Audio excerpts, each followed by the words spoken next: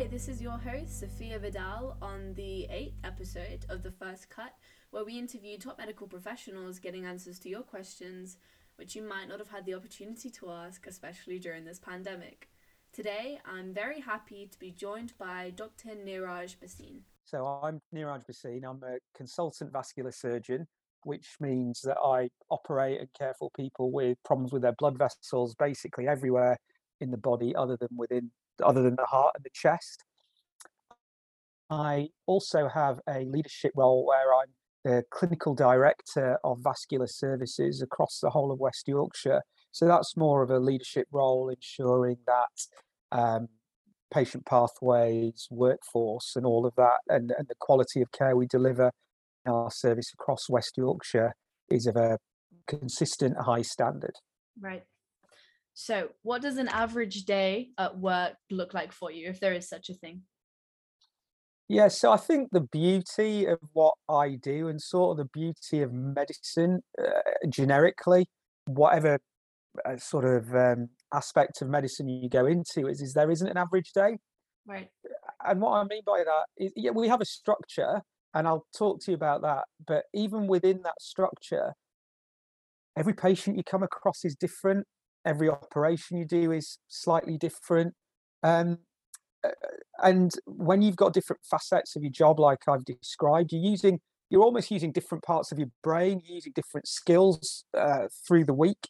So I have a sort of split in my job that my job, and I know it sounds funny, is split into 12 parts.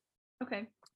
7 of those parts are clinical. So within that, what I will do is I'll do a clinic a week. I will do a day's what we describe major operating. I'll do half a day of the more sort of minor to moderate operations. One in 10 weeks, I'll do overnight emergency cover.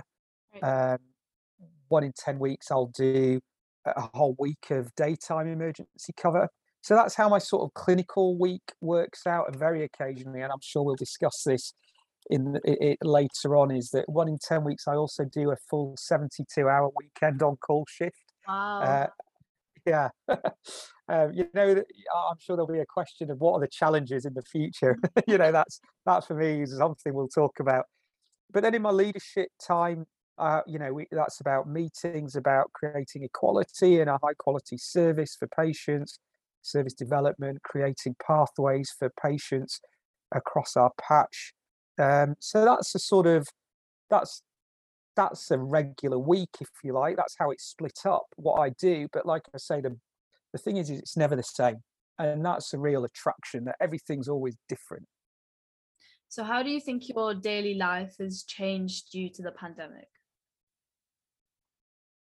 So the first thing is it's changed drastically and dramatically.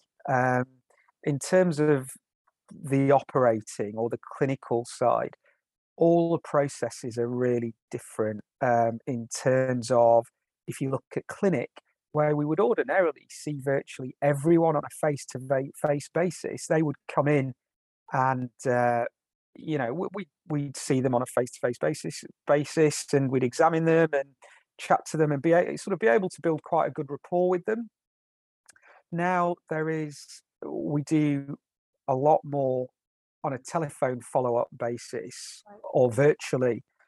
Now that's good in a sense, because what I do, we have a lot of, by the definition of what I do, we have a lot of elderly male patients.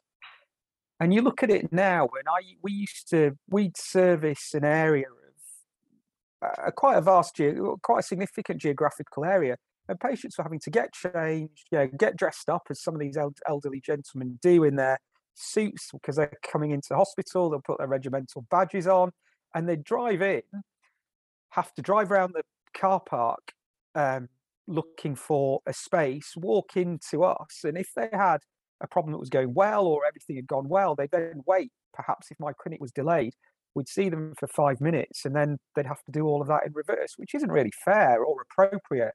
So now we can do some of that over the telephone. That is a benefit, really. Do you think there are any downsides of that as well? Yeah, I think the downsides of the telephone is that you are reliant on, there's only a certain amount you can get over the telephone. There's being able to, so in what I do, say if I deal with things like aneurysms, which is an abnormal enlargement of a blood vessel. I deal with things like peripheral vascular disease, which is blockages of arteries. Being able to feel someone's pulses, being able to see someone's leg Right. or abdomen, you know, is really useful. But look, just for reassurance for anyone who's listening to this and for you, it's not a case of we're wedded to that. And if it's on the telephone, that's it. Clearly, you'll have an interaction. If someone, it can make processes smoother. So someone we can say, oh, look, you need a scan before you see us. So Yeah. to save them coming in. But if there's a situation where we think, we really need to see this patient, then we still absolutely bring them in the right time frame. Um, because of COVID, a lot of our lower complexity work had been suspended. Right. So things for me, that means things like operating on varicose veins. So what we were then left with was the more emergency, high pressure, high complex operating. So things which are called critical limb ischemia, when someone's circulation to their leg is that bad that they're at risk of losing it if we don't do something. Severe limb infections, people forming clots in their legs, so it interrupts the circulation. And so that's sort of what we were left with. And from the sort of leadership aspect, we were having to do a lot we still do a lot over Teams, and just that face to face, being in the same room as someone can be so much more powerful than trying to Yeah. create that rapport or agreement over a Teams. And I suppose the final thing I'd say is one of the greatest things about what I do, and hopefully you'll be doing in the future, is your colleagues and the interactions that you have with them, the support they give you, the uh, energy they give you, the inspiration they give you. And because we're all working a bit more remotely and because of the social distancing requirements, you're more in a situation now of where you come in, you do what you need to do, and then you go back to your office or you leave. And so that social element of that we used to have has reduced, significantly. And that was a real, the morale, talk about morale, that was the thing that really kept your morale going and kept you grounded and kept you happy at work, was those interactions with your colleagues. So just sort of briefly, those are the sort of things that have changed. So how would your daily work and lifestyle compare to that of other specialties, especially within your leadership role? Yeah, so I mean, a leadership role is one of those things that I've chosen to do. Not everyone has to do it, and I think again we'll come on to that. There's a lot of variety that you can get through a career in medicine, whether that be research, whether that be teaching, whether that be work outside of the hospital. But so there's a lot of variety. So for me, the specialty that I do is quite consultant slash senior driven, because a lot of it is quite complex, high risk, high demand surgery. And so, for example, when you're on call, the things that I would get called for at 2, 3 in the morning are for someone who's either bleeding or has blocked a uh, blood vessel that goes to part of their body. Now, there are some things, people who present with different specialties with different conditions, where that can actually be managed by a more junior member of the team without ringing them, or can be managed by a junior member of the team with a phone call. But for those sorts of things, irrelevant of the sort of time, I need to be in, and I either need to be training someone and supervising them doing it in a safe, competent manner, or I need to be doing it myself. Right. So there's a sort of more immediate demand. Um, and like I said, because of that, you sort of, what I get with my specialty and what I feel is that I get quite an immediate return on that, because you do what you need to do, and then you see the immediate effect. There are other specialties where that effect that effect is still as powerful in terms of quality of life, improvement in life, but can be more indirect, because what you're doing is changing doses of tablets, trying different inhalers. So you are still having a very important effect on someone's life, quality of life, functioning. But so that's how my specialty is different. And the other reason I chose my specialty, which is vascular surgery, is because those other things that I described in terms of tailoring medication, I say that's for the clever people who work out the complex stuff. The thing about what I do is quite theoretically, it's quite simple. If there's an abnormality of a blood vessel, you're either going to go through it or you're going to go round it. And Right. as simple as it sounds, essentially it's just plumbing that I do. And so technically it's demanding, but theoretically, it may be not as demanding as other specialties and some of the medical Right. specialties. So do you think you'd have any other kind of career paths that you might have taken if not medicine? So, yeah, I mean, look, what I was actually good at, and again, important, I think, for you and people who are starting out down this career path, what I have to say, and personally for me, the most difficult part, I've had to do lots of exams, through school and after medical school. But for me, what I would consider as the biggest hurdle that I had was my A levels. Because once you get into something that you want to do and stimulates you and interests you, you want to do it. Whereas where I was doing A-level maths and A-level chemistry and etc., I wouldn't say it excited me like all the subjects did at uni or as I subspecialised.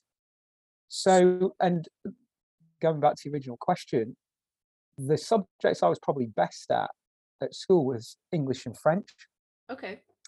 So if I wasn't doing this, I may have done something more related to that, maybe along the lines of law or something. I don't know. Yeah. I would have probably been in some office job somewhere. Or ideally, if I'd have fulfilled my dream, I could have been a superstar DJ like Fatboy Slim or something like that. But who knows? So do you think, which medical school did you go to? Did you say King? So I went to, well, it's now King's. I went to, it was called at the time, the United Medical and Dental Schools of Guy's and St Thomas's in London. So it was Guy's Hospital, St Thomas's Hospital in London. And in my last year, just as I think it was in the last term almost that I was there, that then joined with King's and became GKT Medical School. So yeah, I was based in London, which was absolutely brilliant. It was expensive, but just a huge amount of fun. Huge So amount do of you fun. think if you were to go to medical school again, you might have changed anything with your knowledge now, done anything differently? I feel that I'm in a really privileged position because I look back at it and think I wouldn't change a thing about what I did or where I went or how I approached it.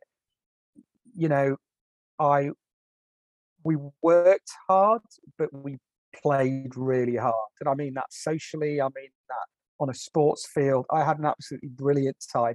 I don't know, I know the curriculum's changed and now there's more of a continuous assessment, if you like. But when we were doing it, pretty much, you did projects, etc., but pretty much everything was done on the end of year exam. Right. So you could really enjoy 48 weeks of the year. And then you knew for 4 weeks of the year, that was it. You were going to just like literally, head down, Head in the book. morning, noon, night. We supported each other through it. But yeah, so I really wouldn't change where I went, how I approached it, what I did. I look back on it and I hope you will feel the same when you're there. It was really one of the best parts of my life. It was so much fun. It was great. And it's a privileged position that people are letting you in as well as a student, bringing it back to the patients and why we go to uni. it's a privileged position that when you're seeing people at their most vulnerable, they're allowing you to observe that and learn from that. Right. So yeah, it was great. So what do you predict will be the biggest issues or challenges for the next generation of doctors? So that's really difficult to predict. I've seen things change through my, just to give you sort of a couple of examples that have come to mind. So when I started out as a junior surgeon, I was one of the operations that you can do more often as a junior surgeon is an appendectomy, taking someone's appendix out when they've got appendicitis. When I started doing that, you do it as an open operation. Even before I got to the end of my training, so within 5-6 years, the routine way of doing that very quickly became doing it through keyhole surgery, laparoscopically. So the technology changed, and you have to adapt to that. When I started in my consultant job, everything was written on paper. There was letters going everywhere. All patients' results would come to you on slips of paper. Now, in the trust that I work at, everything is electronic. There is no paper. So I suppose it's difficult to say what the future will hold. I think there will be more technology, more AI, Right. more robotics, there'll be an increasing use of technology. And I think, and it's not that knowledge is expanding. I think, things are being researched more. You're getting into more subspecialization. So it may be, I don't know, it may be that there's more subspecialization because the volume of knowledge that you need for each thing becomes so much that you don't become a generalist as much. Yeah. But you have to know your bit and know your bit very well. I suppose the thing that will never change and that I can see has never changed and shouldn't change in the future is that the absolute core part of your job is caring for patients. Yeah. That's what you're there for. That's what you're here for. That's what drives you. That's why you do the job. How you care for them is different in terms of the technology you bring and how you document things and all of that.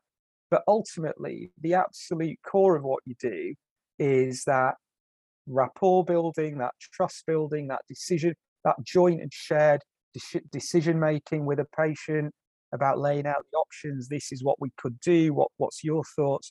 And about that face to face interaction and the care you can deliver and demonstrate. And I hope that won't change in the future.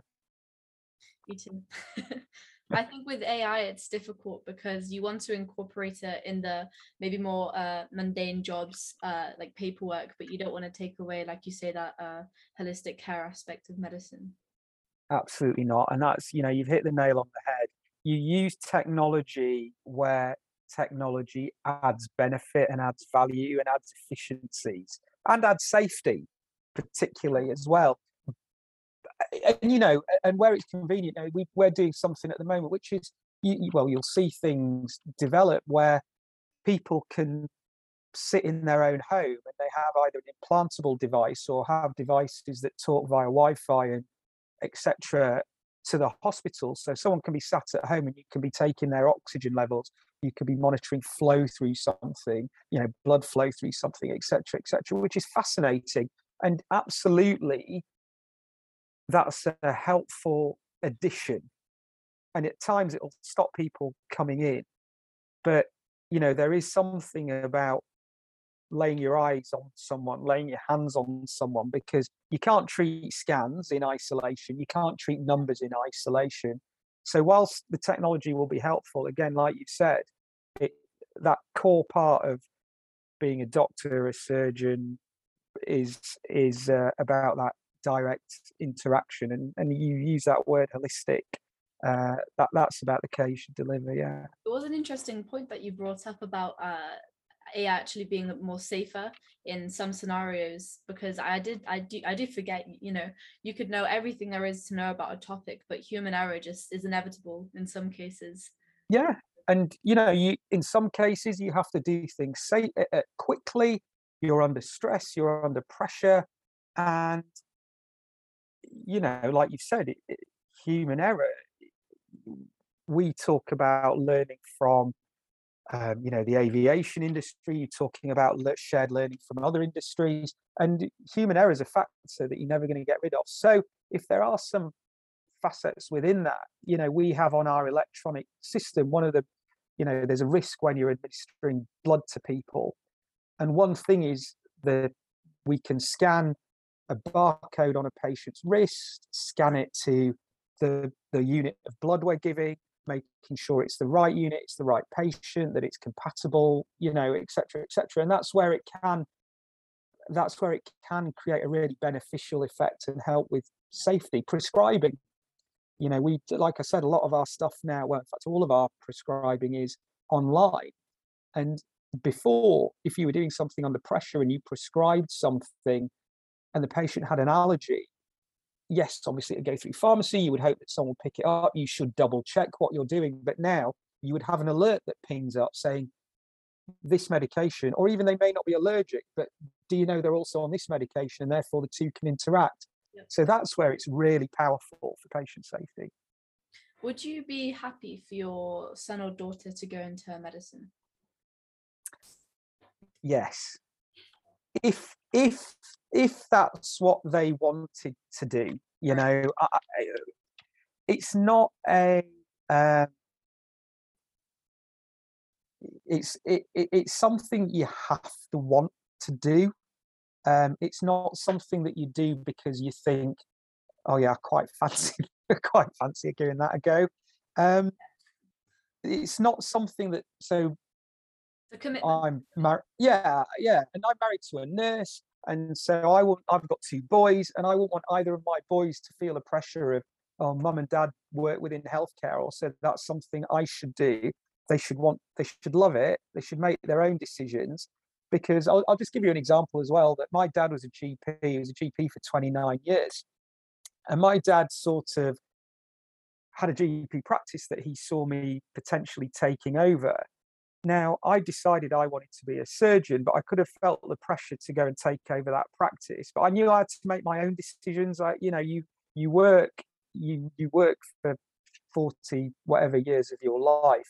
So you want to know that in those difficult moments that you're doing that, in those difficult moments, you're not sat there thinking, I'm only doing this because so-and-so said I should, or because I thought it would give me this. You've got to be doing it because you think, actually, this is what I wanted to do. This was my choice. And so if that's what they wanted to do, I'd absolutely encourage them into it. So what you said is, I completely agree with. I think medicine's a massive commitment, and it's something that you have to want to do because you put so much time and effort into it. So going on from the wrong reasons that you said, what would you say are the specific right reasons for going into medicine? Maybe your reasons as well. I think, again, I spoke earlier about being in a sort of privileged position. I could never see myself doing anything else, just personally. It sort of felt like it feels like this was what I was meant to do. What the right reasons for doing it because you want to deliver care, doing it because you want to make a difference. And I know it sounds really cheesy, and it always does. There's no way of sort of not making it sound cheesy particularly, but doing it because you feel you can make a difference, and knowing that you have the skills, the knowledge, the ability to do that. But most importantly, rather, is that you can create that connection with people, and that you like that variety. You like dealing with people. You like seeing different people, even the more challenging individuals, that you see that as a challenge, and you see that as you take something out of that. You can't do it for the money.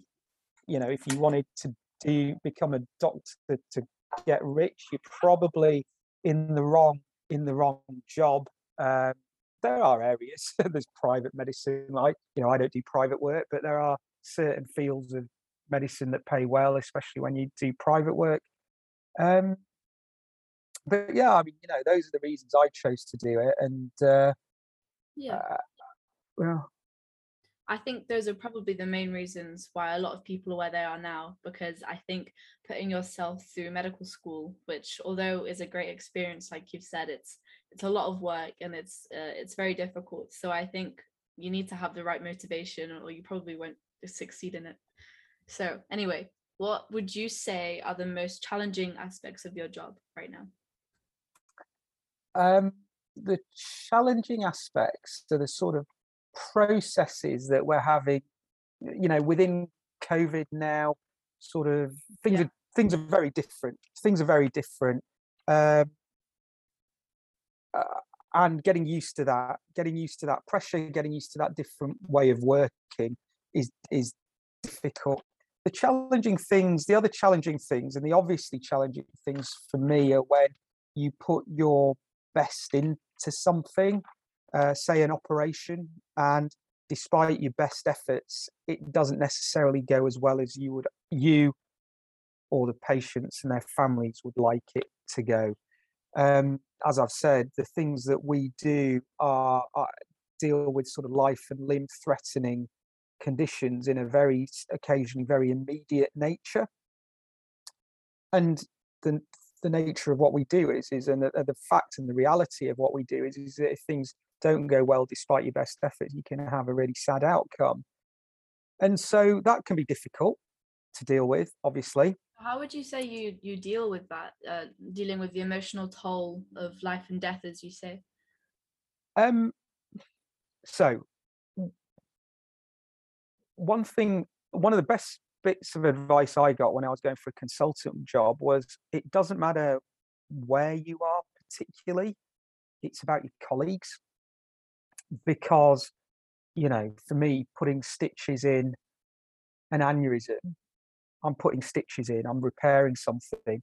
It doesn't necessarily matter whether I'm here, Australia, America, whatever, if you see what I'm getting at, technically, Yeah. it's the same process. What matters is about in those situations where you need support at that time of the operation, you need support after the procedure, or you need to talk through stuff, that you've got a really good group of colleagues around you who will provide that support, who will talk through things.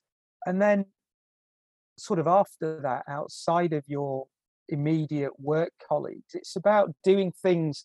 So it's about reflecting on it and making sure that you've done the right things. You've done everything you could have done, and that there's nothing you would change. And that's really important. Um, and then beyond that, it's about, in terms of work-life balance, it's about doing things that you can enjoy, that you can disconnect. Time with friends and family. For me, things like going out for meals, um, playing cricket or squash with my boys. So all you've got in your head is chase that ball. Don't think about the operation yesterday. You know, just to hit that ball, chase that ball, whatever, and other things that sort of make you detach from what's happened. And that's not being disrespectful to what's happened, because you understand that and you empathize with that and it does affect you, but you've got to keep going. And so, one of the other things is that I unfortunately support Huddersfield Town. So me and my boys have season tickets with my nephews, and the five of us sort of go down, sit there together and watch Huddersfield Town play. And that's about what they're doing and not about what I'm doing. And so Right. it's about creating that detachment, that sort of space for your head and for yourself between work, but getting that support within work. So, have there been any particular highlights of your career so far that you can think of? Yeah, I think the academic progression is a highlight. You come up whatever sort of scope of medicine, whatever specialty within medicine you go to, you naturally have progression exams, postgraduate exams, developments, whether that, again, like I said, whether that be leadership, you might want to do a qualification in leadership. If you're teaching, you might want to do a qualification in teaching. If you're specializing in something, you might need to take an exam in how you do something particularly. So all those hurdles that you have to get over, you always feel a real sense of achievement when you do that. But for me, I think there's probably two cases that really stand out for me. One is a case where a lady had a chronic blockage of the blood supply to her bowel. So every time she ate, she developed very severe pain and therefore stopped eating, etc. And we couldn't open it up with a sort of minimally invasive X-ray based balloon treatment. So she needed a very major and relatively rare surgery, and there's nowhere else that I knew of at the time that does a lot of this. So after the appropriate discussion around risks and options and so on, we did that operation for her, and a lot of preparation, a lot of counselling, a lot of research, did that, and it went fantastically well. And the operation we did continues to work really well. The other case that really stands out was where someone had developed, having had a repair of an aneurysm previously, then developed an abnormal connection between where we'd repaired the blood vessel and their bowel. So they were bleeding, and an immediately life-threatening condition. And we did a 14-hour straight operation. And you can imagine, with what I've described, exceptionally high risk, technically and quite commonly an unsurvivable problem, pathology, and did a 14-hour operation, which I must say just almost broke me. And about 8 weeks later, he came literally strolling into the clinic, and he came in dressed black trousers, black polo neck, these cowboy boots, and a hat on. Literally set his hat down and went, "Well, that was a bit much, wasn't it?" And you just think, that was a real highlight for me, because you do a lot of high risk stuff and you do a lot of complex stuff, and people's quality of life perhaps are impacted by what you've done. They've survived, or they've returned to a certain degree of what their normality beforehand, but not completely. This guy came in having survived, which was clearly 14 hours, the longest operation I've ever done, possibly, if not the most high risk emergency operation I've ever done. And he just breezed into clinic as if nothing had happened 8 weeks previously. And that was a real highlight. That was brilliant. That's insane. So 14 hours, I assume you don't get any breaks during that either? So there was a point, so no, I had 10 minutes in that, because there was a point where actually, and again, this is about teamwork and colleagues. Yep. Because we had two anaesthetists at that point who I'd worked with for years, and we'd been going, and we got to a point where we'd stopped the bleeding. We had a plan. We were just about to start the reconstruction of his circulation, because at this point we'd stopped all the circulation down to his legs. So we had to obviously reconstruct things, and we were just about to start doing that.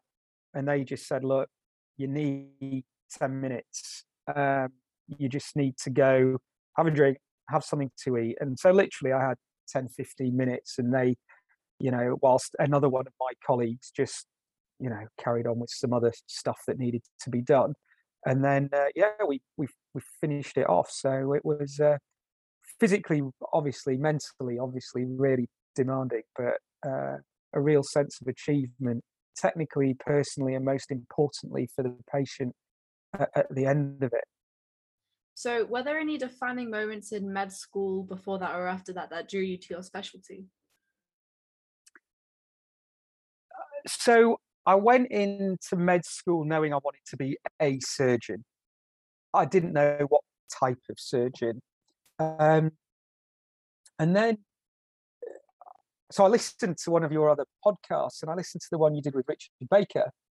And Richard Baker spoke about mentors and inspiration.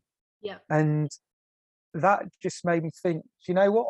He's absolutely right. And that's what happened to me, in that I had I've not had any experience as a junior surgeon. I never experienced plastic surgery. I never had a rotation in ear, nose, and throat surgery. So things like that, they were not necessarily on my radar. But what I did was that I came across an individual. So my first job out of university was a surgical job in Maidstone in Kent. And I came across a surgeon who was phenomenal. He was brilliant. He looked after us personally, professionally. He got us involved as very junior surgeons, trained us, and really made us feel part of the team and like we were contributing. And his specialty was vascular surgery. And I was like, well, this is good. And then it came back to what I described before. I looked at it and thought, okay, so this is technically demanding. I've got to be good with my hands. I've got to be good technically.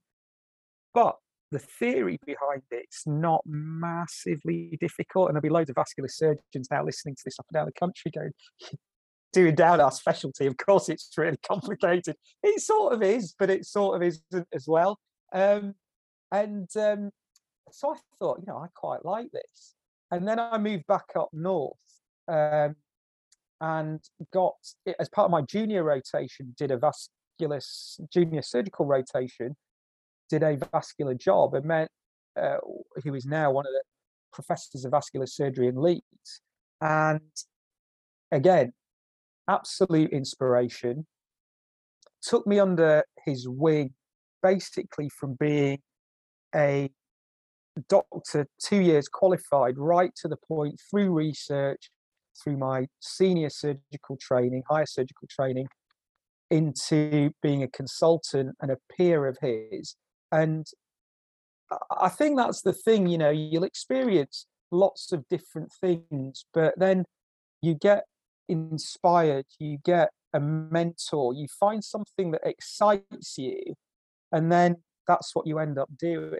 My only piece of advice is, however, what excites you in your 20s and 30s and you commit to doing for the rest of your life, when you're having to get out of bed in your 40s at 3 a.m. may not seem that exciting anymore. So, right. You look at some specialties and you think that is cool, and you think that's amazing. Someone comes in bleeding and I watch them do all this stuff, stop that bleeding and reconstruct it. I want to be able to do that. And it is cool. But then when you're doing it at some point at 3, 4 in the morning, you think, actually, some of those other specialties where I know my colleagues are just everything that, some of the stuff that comes in the night can be left till the morning. That seems a little bit more exciting now than it did way back when. So find something that you like, find a person that inspires you, a role model, and you'll be fine. You'll be fine. But you've got to do what you love. Essentially, that's the defining moment. Finding something that you love, because you've got to do it at all hours of day and night, and you've got to do it for years. So you've got to be invested in it. So do you see medicine as a vocation for you? 100%. 100%. I mean, I don't know there's much more to say to that than, like we discussed before, not in it. You can't be in it for the money. You can't be in it for the status or the social status, because you've got to be in it for the right reasons. And it is absolutely a vocation. It does mean that I've missed sports days, family weddings, birthdays of my kids, and this and that. And they know that weekends when I'm on call, don't even ask me to do stuff because I'll be a little bit stressed. And they know that if we're going out for dinner, I've got to drive separately, and if the phone goes off, I'll just have to go. So but again, that's sort of because of the specialty I've chosen. I know there are other areas where it can be more structured, but even within those, whatever you choose, you're dealing with people, you're dealing with demands, and you're in something that you're dedicated to, and therefore it's a vocation and it requires sacrifice. Right. But like I said before, if you find something you love and inspires you, you won't look back on it with any regrets. So in your specialty, especially, I can imagine that you deal with a lot of high stress situations. So if you're dealing with a dilemma when the course of action isn't clear cut, do you have any specific steps in how to make a decision on what to do? Yeah. So I mean, coming back to the lady I was describing that I operated on, who had a really complex problem. Right. We ran it through. We have you'll have a multidisciplinary team meeting. So your colleagues from other specialties, your specialist nursing team, your ward nursing team, the physios, the occupational therapists, all these people who can contribute expertise into that decision making should be involved and are involved. And so if you've got those high pressure cases where you've got time for that decision making, Right. you would run it through a multidisciplinary team meeting. Again, even with that lady, what I did is I spoke to senior surgeons regionally. My colleague who I described took me under their wing, the professor of surgery in Leeds, speak to people, even nationally, internationally, and say, look, this is what I'm thinking, looking at papers, etc., to realize that this is the right thing to do. That's in the planned situation. In the emergency situation, we have a best interest principle, but even in daytime, middle of the night, I phoned colleagues and just said, look, this is the situation. I could do this, I could do that. What's your thoughts? So I think never thinking that you're alone and that Right. you have to make those decisions alone. When you're a junior doctor, you'll have a mate who's on call in the same hospital. It might be 3 a.m, but there'll be someone else on call for another specialty, and just ring them up and go, look, what do you reckon about this? Or you'll have senior support. And like I said, is that I had a case a few weeks back, really, really difficult, high stress, high intensity case.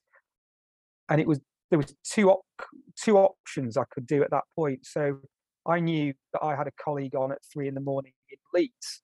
So I rang them and said, look, I know you're asleep, but you're on call and this is where I'm at. And this is what I'm planning on doing. This is the other option. Just wanted to get your view. And we talked through it, went ahead and did it. So, though in the that's the difference, for the planned situation and the emergency situation, there's always ways people you can bounce ideas off, get support. So you make sure that you are comfortable with your decision making and that you've done the right thing. I think it's interesting. I think you've made clear to me there's two aspects of kind of the people-based medicine. You have your colleagues, which you rely so much on, and then also your patients, which you have to supply a great level of care to. So definitely, would you say out of all the skills that you might possess, for example, like academic knowledge and everything, would you say communication's up there? Communication is absolutely key, because you could do technically the best, and I know I'm talking about operations, it's just, part of what I do, but you could technically do the best operation ever. But if your patient doesn't feel informed, if they don't feel that they were part of that decision making, if they don't feel that they've built rapport and trust, then you've not, to me, necessarily done your job properly, because that's absolutely a part of it.